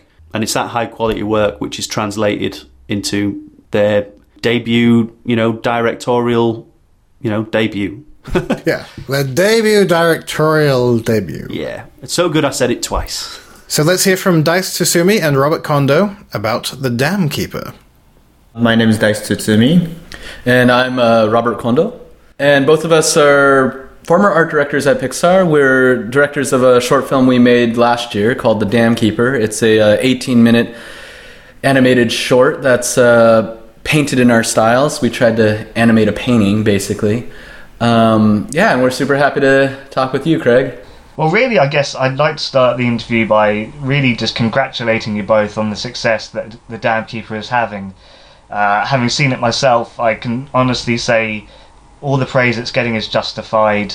Wow, well, first of all, thank you so much. Thank you very much. It really was a labor of love, and it was so much about the two of us kind of learning how to become directors and kind of applying what we had learned in the big feature film studios. So, we really didn't know how it might be received. And, the community, especially kind of the art community, animation community, has been so supportive and so patient, given that we're in this festival thing. So really a lot of people haven't seen it. And it's just been amazing that people have been on this journey with us and kind of following along with us. Yeah, it was one of those excitement that we didn't expect, and it's nice to be in it now because we've had a very nice reception of the film, and like Robert said, a lot of people haven't seen the film but still kind of gave such almost like unconditional support, which has been tremendous to us. Awesome. So what were your... you said you didn't really go in with any expectations. What was your sort of first feeling going into the festival circuit? Did you have any advice given from people beforehand, or did you go into it sort of blind and just see how it would go? That's a good question. I mean, we really wanted to see if we could make a film, period. And, you know, both of us had never directed or written a story before. And it was important for us to prove to ourselves. And, you know, we had a lot of crew members that did their duty on The Dam Keeper for the first time in their career, kind of. You know, they normally do slightly lesser responsibility in their, you know, everyday jobs. So I think just the fact that we finished it, that was, we thought, the end of this journey. And, you know, it's kind of like the icing on the cake. We thought, you know, to kind of, if we were accepted by any festivals, like one or two, we would be super happy. That was kind of like the expectation, huh? Yeah, it's so interesting because in the beginning, all we wanted to do was finish the film. But finishing the film has changed, like the meaning of it has changed over time quite a bit. Almost, you know, especially over the last year, we thought we were done over a year. We almost finished the film almost a year ago, like kind of final frame out. And this last year has just been part of the experience. Like going to festivals has been incredible. Meeting the independent, especially the independent filmmaking community, is so passionate, and we're so excited to even just be a part of it, and to see all the amazing film that actually gets done around the world, both live action and animated, is really incredible. To be a part of that kind of community has been overwhelming. I don't think like we went into it with very many expectations. We haven't really, in our filmmaking careers, we haven't really ever experienced that aspect of it. And so that's actually become part of the experience. And even now, as we kind of begin to think about how we might release the film to our audience, you know, the project continues to go. So yeah, it's been really interesting to try to figure out what it's like to finish a project, actually. Now you've done the festival experience, or you've tasted a little bit, has that changed your mindset going forward with your own studio now? Do you think it will change the way you approach making a film or marketing it, or do you think you'll just carry on the way you've done so far? Yeah, I think it's totally changed the way we think about our next films, especially seeing it kind of in the context of just different audiences. Our film has been received by like audiences that are made up of children. We've seen it with the animation community. We've seen it with kind of a older audience, and just seeing the broad kind of audience and how it reacts to it really makes us realize more than anything we do in the future, we really want to, rather than externally going out and seeing what people want, kind of searching internally for stories that are really deep within us. And we've really spent a lot of time, you know, in developing our future projects, talking to each other, getting to know each other a lot better, to find what stories are really, you know, at the core of it, human stories. And so it's really kind of the interaction with the community out there in the world, in a way, has really gotten us to sit down and dig deeper and want to tell stories kind of from that place. The thing that struck me the most about The Dam Keeper is that the story is very rich and heartwarming, and it is such an identifiable theme that I think everyone, young and old, can identify with, you know, looking to be accepted. So how did the story come about? Did one of you come up with it, or was it a collaboration that just progressed over time? Yeah, what was really interesting about how we came about this story was that we didn't start this project with this story in mind. In fact, we actually didn't have any story when we started, and it was more like, hey, you want to just make a short film together and see what we can do, see where's the limit, you know, and it really took us quite a bit until we got to the stage where we could call it a Dam Keeper, right? Like we had I would say 4 or 5 stories beforehand, because the story idea wasn't the focus of the project in the beginning. It was really about, can we work together? Can we do something together to do something that we didn't think we were able to achieve? Yeah, both Dice and I are this is our first time directing together. it's almost the first time we actually sat down and wrote something together. And so, we make a lot of films together back at, when we were at Pixar, and we collaborated really well, but writing something together is really different. So, I just always think of it as two artists trying to hold the same pencil and make a drawing. It's really, there's a lot of things to work through just as far as who we want to be as kind of directors. Ego gets in the way, obviously, but that journey of going through 5 stories to get to this one, and even, coming from a larger studio, one of our missions was to also run a healthy kind of production. And our first kind of a mantra that we kept chanting as we went into production was like, let's lock the story before we begin production. Because, a lot of big studios suffer from that, not quite locking the story, but working on the story as you move through production. And we always saw it as this costly thing, and we said, we're not going to do that. We found it was actually close to impossible to avoid that.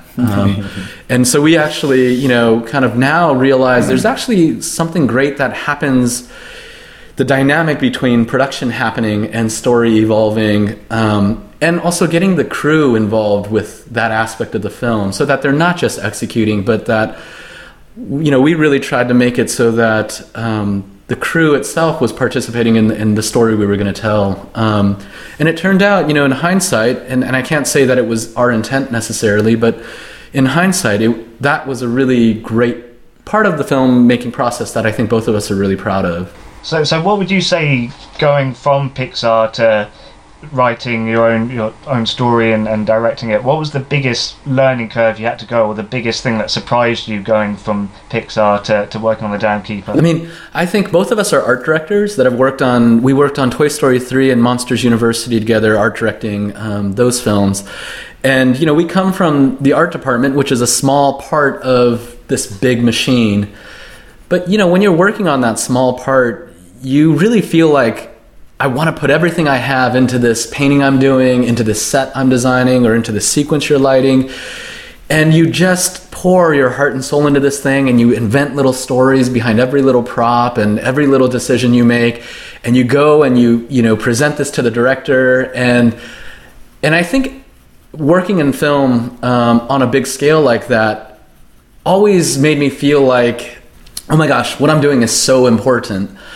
Directing a film on our own really gave us context for where we actually fit in the filmmaking process and what kind of questions or solutions that we present that actually help the story versus things that are almost just for me or for DICE.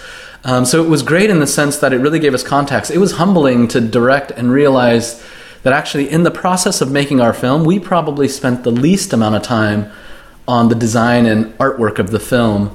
We spent so much time in story, camera, editorial. It was a humbling thing to see the part we played in the big machine of kind of these large productions versus the reality of being in the driver's seat and seeing yourself almost and where you fit in that process really changed through making this film. With regards to the style, it's such a beautiful art direction that you took with it. The lighting, the style, it's just gorgeous. Was that a conscious effort on your part to go with that style? And what made you avoid going down sort of a typical 3D style like Pixar or Disney? Honestly, I think that was because we didn't have the resources to do 3D. And, because we didn't know how many people would actually help us in the beginning. It was just 2 of us in the beginning. And the easiest thing to say is like, if we can do as much as we can by ourselves, that would be the best way to finish this project. And we know how to paint, at least the way we paint. If the film looks like our paintings, we thought it would be the easiest approach. So it wasn't so much of a statement to say we're going to do something different. Of course, we believed in this painted, animated painting style. We love that. But at the same time, we were focused so much on telling the particular story we wanted to tell. It was almost out of necessity, like we chose that style. Yeah, also before we began this, the year before, DICE had made this small animation for his project Sketch Travel that he had worked on, and it was almost like a little advertisement. But he had done it almost completely, all the production stuff he had done himself. And it was kind of a cross between a children's book, and it was not fully animated, but like a little bit more beyond a children's book, where it was just had very kind of limited animation. We looked at that and we said, oh my gosh, if there's two of us, we could do twice as many frames. Of course, as we moved through it and our vision got more and more ambitious, and we got more and more involved with more paint talented people, and it got bigger and bigger. But that's really where it started, or at least gave us this kind of, I'd say, false confidence that, oh, we could do this, like, easy enough. Yeah, naivete. Do you think you would like to experiment going forward with other projects, or do you think you'd like to try and keep that sort of style a little bit in your work going forward? We hope, I think, as we move forward, that the projects that we continue to make get us more and more opportunities to experiment and play.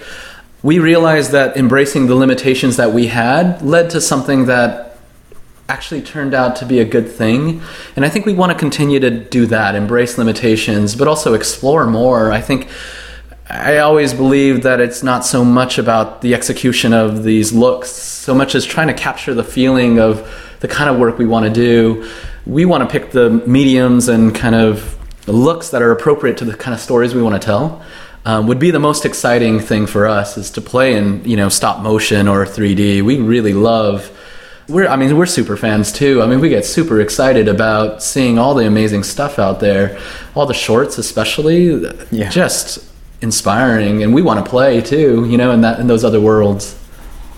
Yeah, I think, coming from animation myself, I think the festival circuit is, not many people are aware of it. They always think of like the big studios, and they don't really think of grassroots studios. So I guess there are a lot of students that will listen to this. So you mentioned the big films you've worked on, such as Toy Story 3, Ratatouille.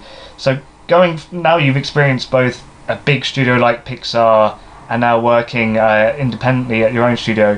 What are the biggest sort of changes, differences, both good or bad, that students might not really be aware of?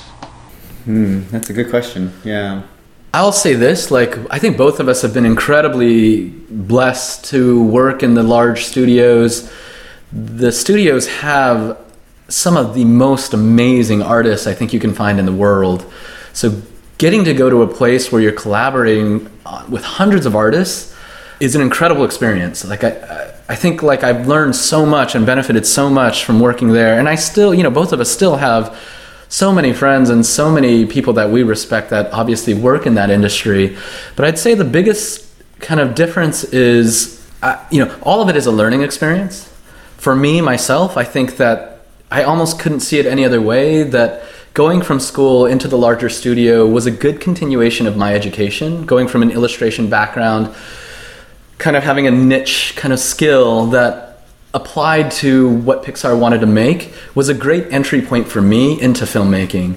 While I was at Pixar, I got to see all the parts I wanted to see, to get to the point where I realized I really wanted to make my own films. I met Dice there, and Dice had this similar ambition. And in a way, I look back, and the great thing about a studio of that scale is you really can capitalize or kind of utilize these kind of unique skills you might have. Maybe you don't have all the skills you feel like you need to tell the stories that are in your head. So a big studio is a great place to meet people who are capable of doing that on such a large scale, and then also apply those things that you're really good at, and then fill out the rest of your skill set. Independent filmmaking is great because on the flip side of that, you're in there making film all the time, and so you're practicing all those things, stumbling and failing.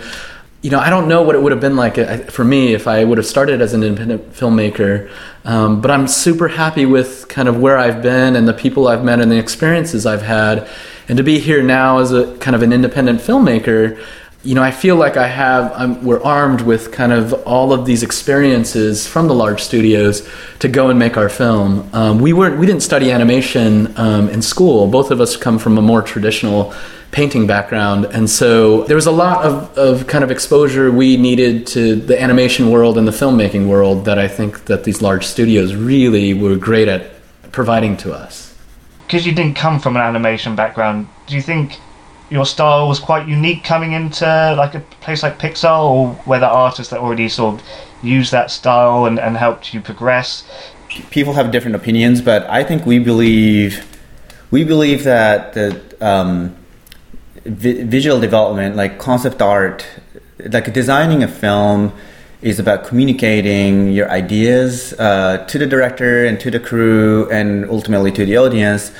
And artistic style almost doesn't matter at all. And obviously, unfortunately, I've worked at 3 different somewhat major studios, and there are people still looking at portfolios, just kind of only applying what they know when they're taking, candidates. And so it's not like everybody feels the same, but we believe that the sort of artistic styles, wouldn't matter as much as the way you're trying to communicate, because ultimately visual development artwork will not be in the final product, and you can only do so much to help to communicate. But unfortunately, some people make the mistake of like, I have to have this kind of look in order to work for animated feature or the visual development for films and television, which I really think is not. We don't really believe that's the way it should be. I think focusing too much on style is always tricky because we're really trying to tell stories that stand the test of time. And the trickiest thing to me about style is always, it's kind of about what's here and now. While it's always, I think for a lot of artists out there who look at our work, I'd say that I think they look at our work and they see style. Style is it's like handwriting. I can't help the way that I write. It is what it is. But I haven't, like what I write and what I put down in words is probably what I hope the world focuses on more rather than the way I write. And I'd say we have thought about style, of course, but in terms of the list of priorities of things, I gotta say it's probably close to the bottom. It is the way we paint. It is the way I'm a product of all the influences and people I've worked with. Working with Dice closely has strongly influenced my work. People throughout my career has really, I've kind of stolen from some of the best people I've seen in the industry. And I'm continuing to kind of grow and change, and that style, I hope, doesn't define me so much as me kind of really using it to communicate ideas, like Dice said. I mean, ultimately, right, the style is really who you are. And if that's the case, it is kind of important because that is who you are. But at the same time, it's not one of those things that you can actually work on, because that's who you are, what you like, your sensibility. It's your life experience that comes in play quite a bit. And is that something you've learned more from directing yourselves and storytelling? For me, I think day one at Pixar made that super clear. In the hallways at Pixar, they always talk about the fact that we make movies, not art books, and that's always stuck with me. And I think that, from the very beginning, the portfolio that I showed that got me into Pixar, if you look at the work I did on my first film, I'm actually surprised when I look back that it's not connected. Like, the thing that connects it is not the style at all or the way that I draw or anything. It's work that was completely different than anything I had done in school. So yeah, it's definitely something I think the industry is really about from day one, is like, let's make film. It's all about filmmaking, from artists like us to technical directors. A place like Pixar is full of filmmakers more than anything. So even if someone is working on the material that is sitting on a table, the best of are always thinking about how it fits into the film, how it progresses the story forward. And I'd like to think that that's what we're chasing. Awesome. But now you're at Tonko House. What are your plans moving forward? Are you going to carry on working as a duo? We definitely are working together. Every day we spend in this small box studio that's just big enough for the two of us. And, we're really trying to figure out right now what the next right step is for us. We want to continue telling stories. We want to build upon what we did on The Dam Keeper. I think, it's great visiting the festivals, but it's getting harder and harder to watch the film for ourselves because we've grown since then, I think. And I think we look at that and we see, oh my gosh, we could do so much better now, and we could do bigger, better, longer format. And so right now, we're really kind of afforded ourselves this time to sit down and really start digging into who we are as people and what stories we're really capable of telling and sharing with the world. And you know, we love world building. We love kind of building these, you know, kind of fun, fantastic, believable worlds. And I think we just want to keep doing that. We want to keep making stuff. And, you know, one thing that DICE has always talked about is also really thinking about the impact of the kind of stories we're going to be telling. Has also become a big part of what Tonko House is what is the impact of the kind of stories we want to tell, both in content and actually what a film could do for a small or larger community, whatever that may be. Really try to take that into consideration and really apply everything we know to telling great stories that mean something to us, but also hopefully mean something to the community that's out there. Yeah, I guess, you know, one thing we always talked about was, you know, let's make sure we always understand why we're doing this, you know. Let's not just focus on what we're doing it, but let's really focus on why.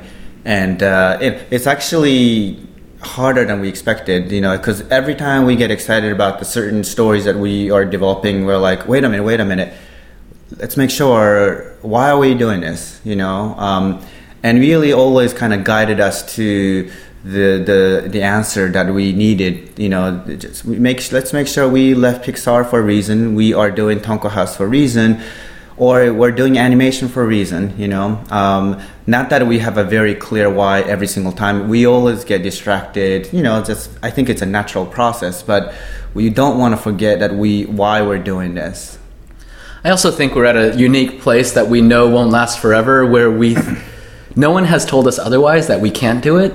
And I think we have this kind of naive, like, oh, we could do this. And we know that's going to go away at some point. So we're trying to really embrace that and say, you know what, until someone tells us we shouldn't be doing this, or, you know, we're starving and hungry, let's keep doing what we love doing and not look back and kind of just forge forward and see where it takes us. So, you know, we're excited about what the future holds, but we really are excited about it, but also I think it's like anything that's really been worthwhile to us has always been this combination of excitement and terror, you know, like just kind of being scared of the risk that you're taking and the things that are at stake. But, you know, we're excited. I think we're excited. So that combination has become a comfortable place for us, I think. I guess this is a bit of a silly question maybe, but was it a hard decision leaving Pixar, or did it just feel sort of right? I definitely can say this, I'm sure Robert agrees, but Pixar is definitely the best creative environment I ever worked at, and even to my knowledge of other places that I never worked at, but then my friends work at. I do believe Pixar provides incredible environment, and I learned so much, and I'm sure I would have learned tons as well if I had stayed too, but it's not so much of the confidence, I don't think, but it was one of those things that I felt like if we don't do it now, we won't ever do it.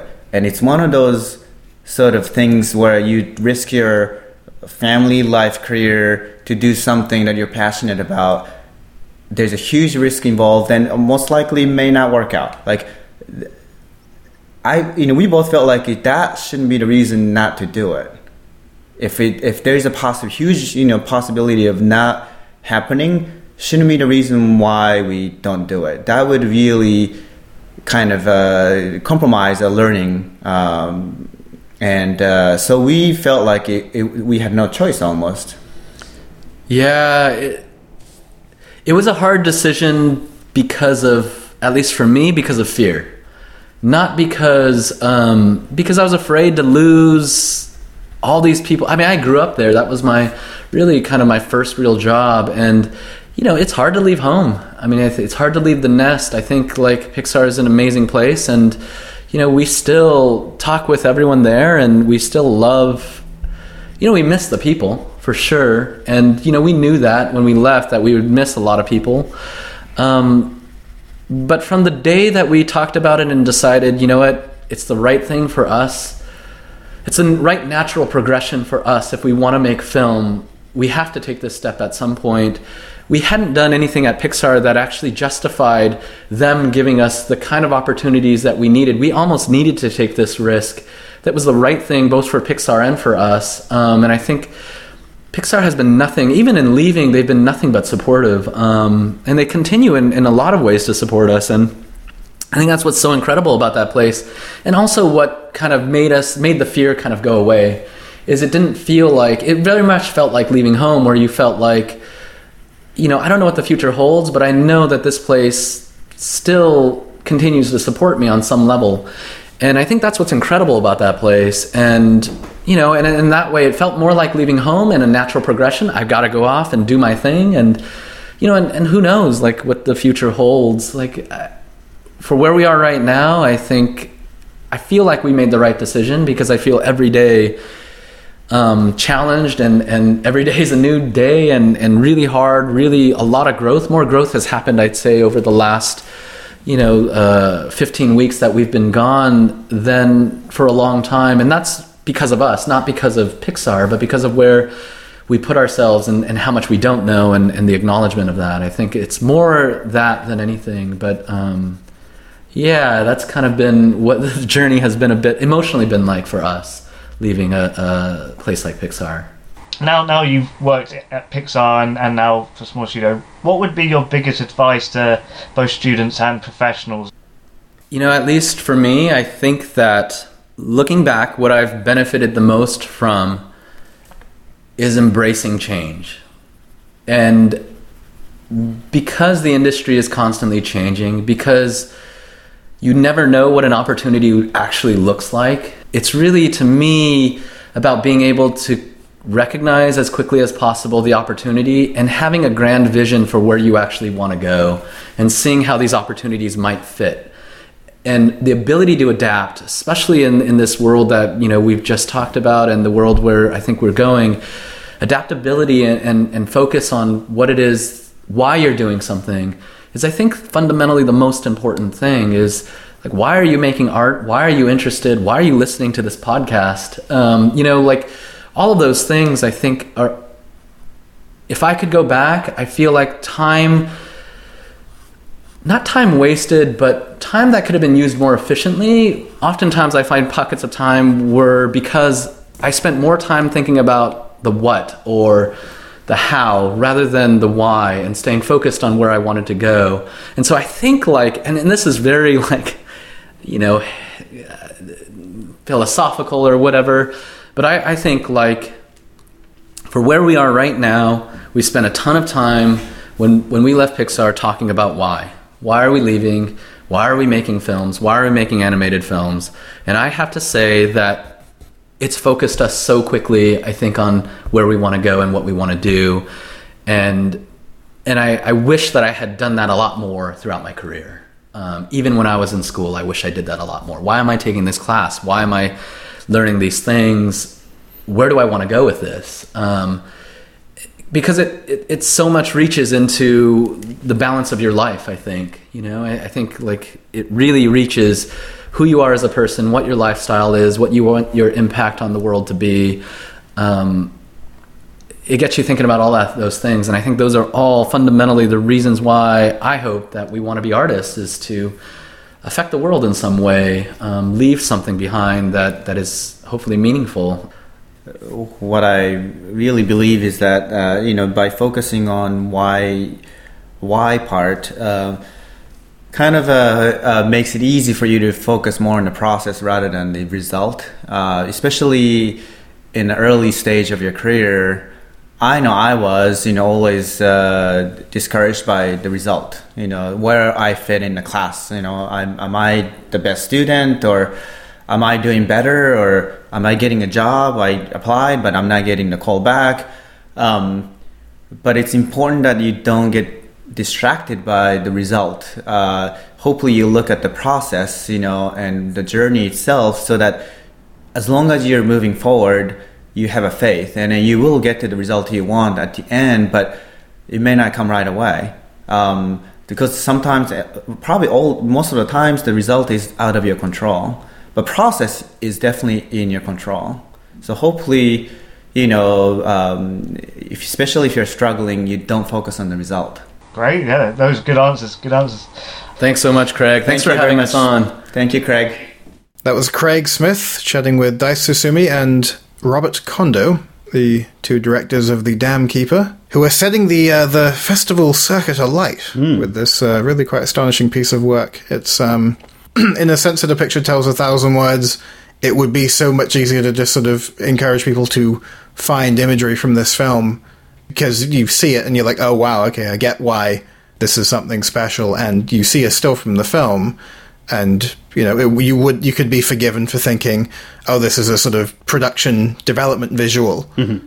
No, it's a still from the film. Yeah. And each frame, has that level of detail. Yeah. The best thing, to me, is just how well timed everything is, because to create that level of fidelity to detail, it's not 24 frames a second. Mm-hmm.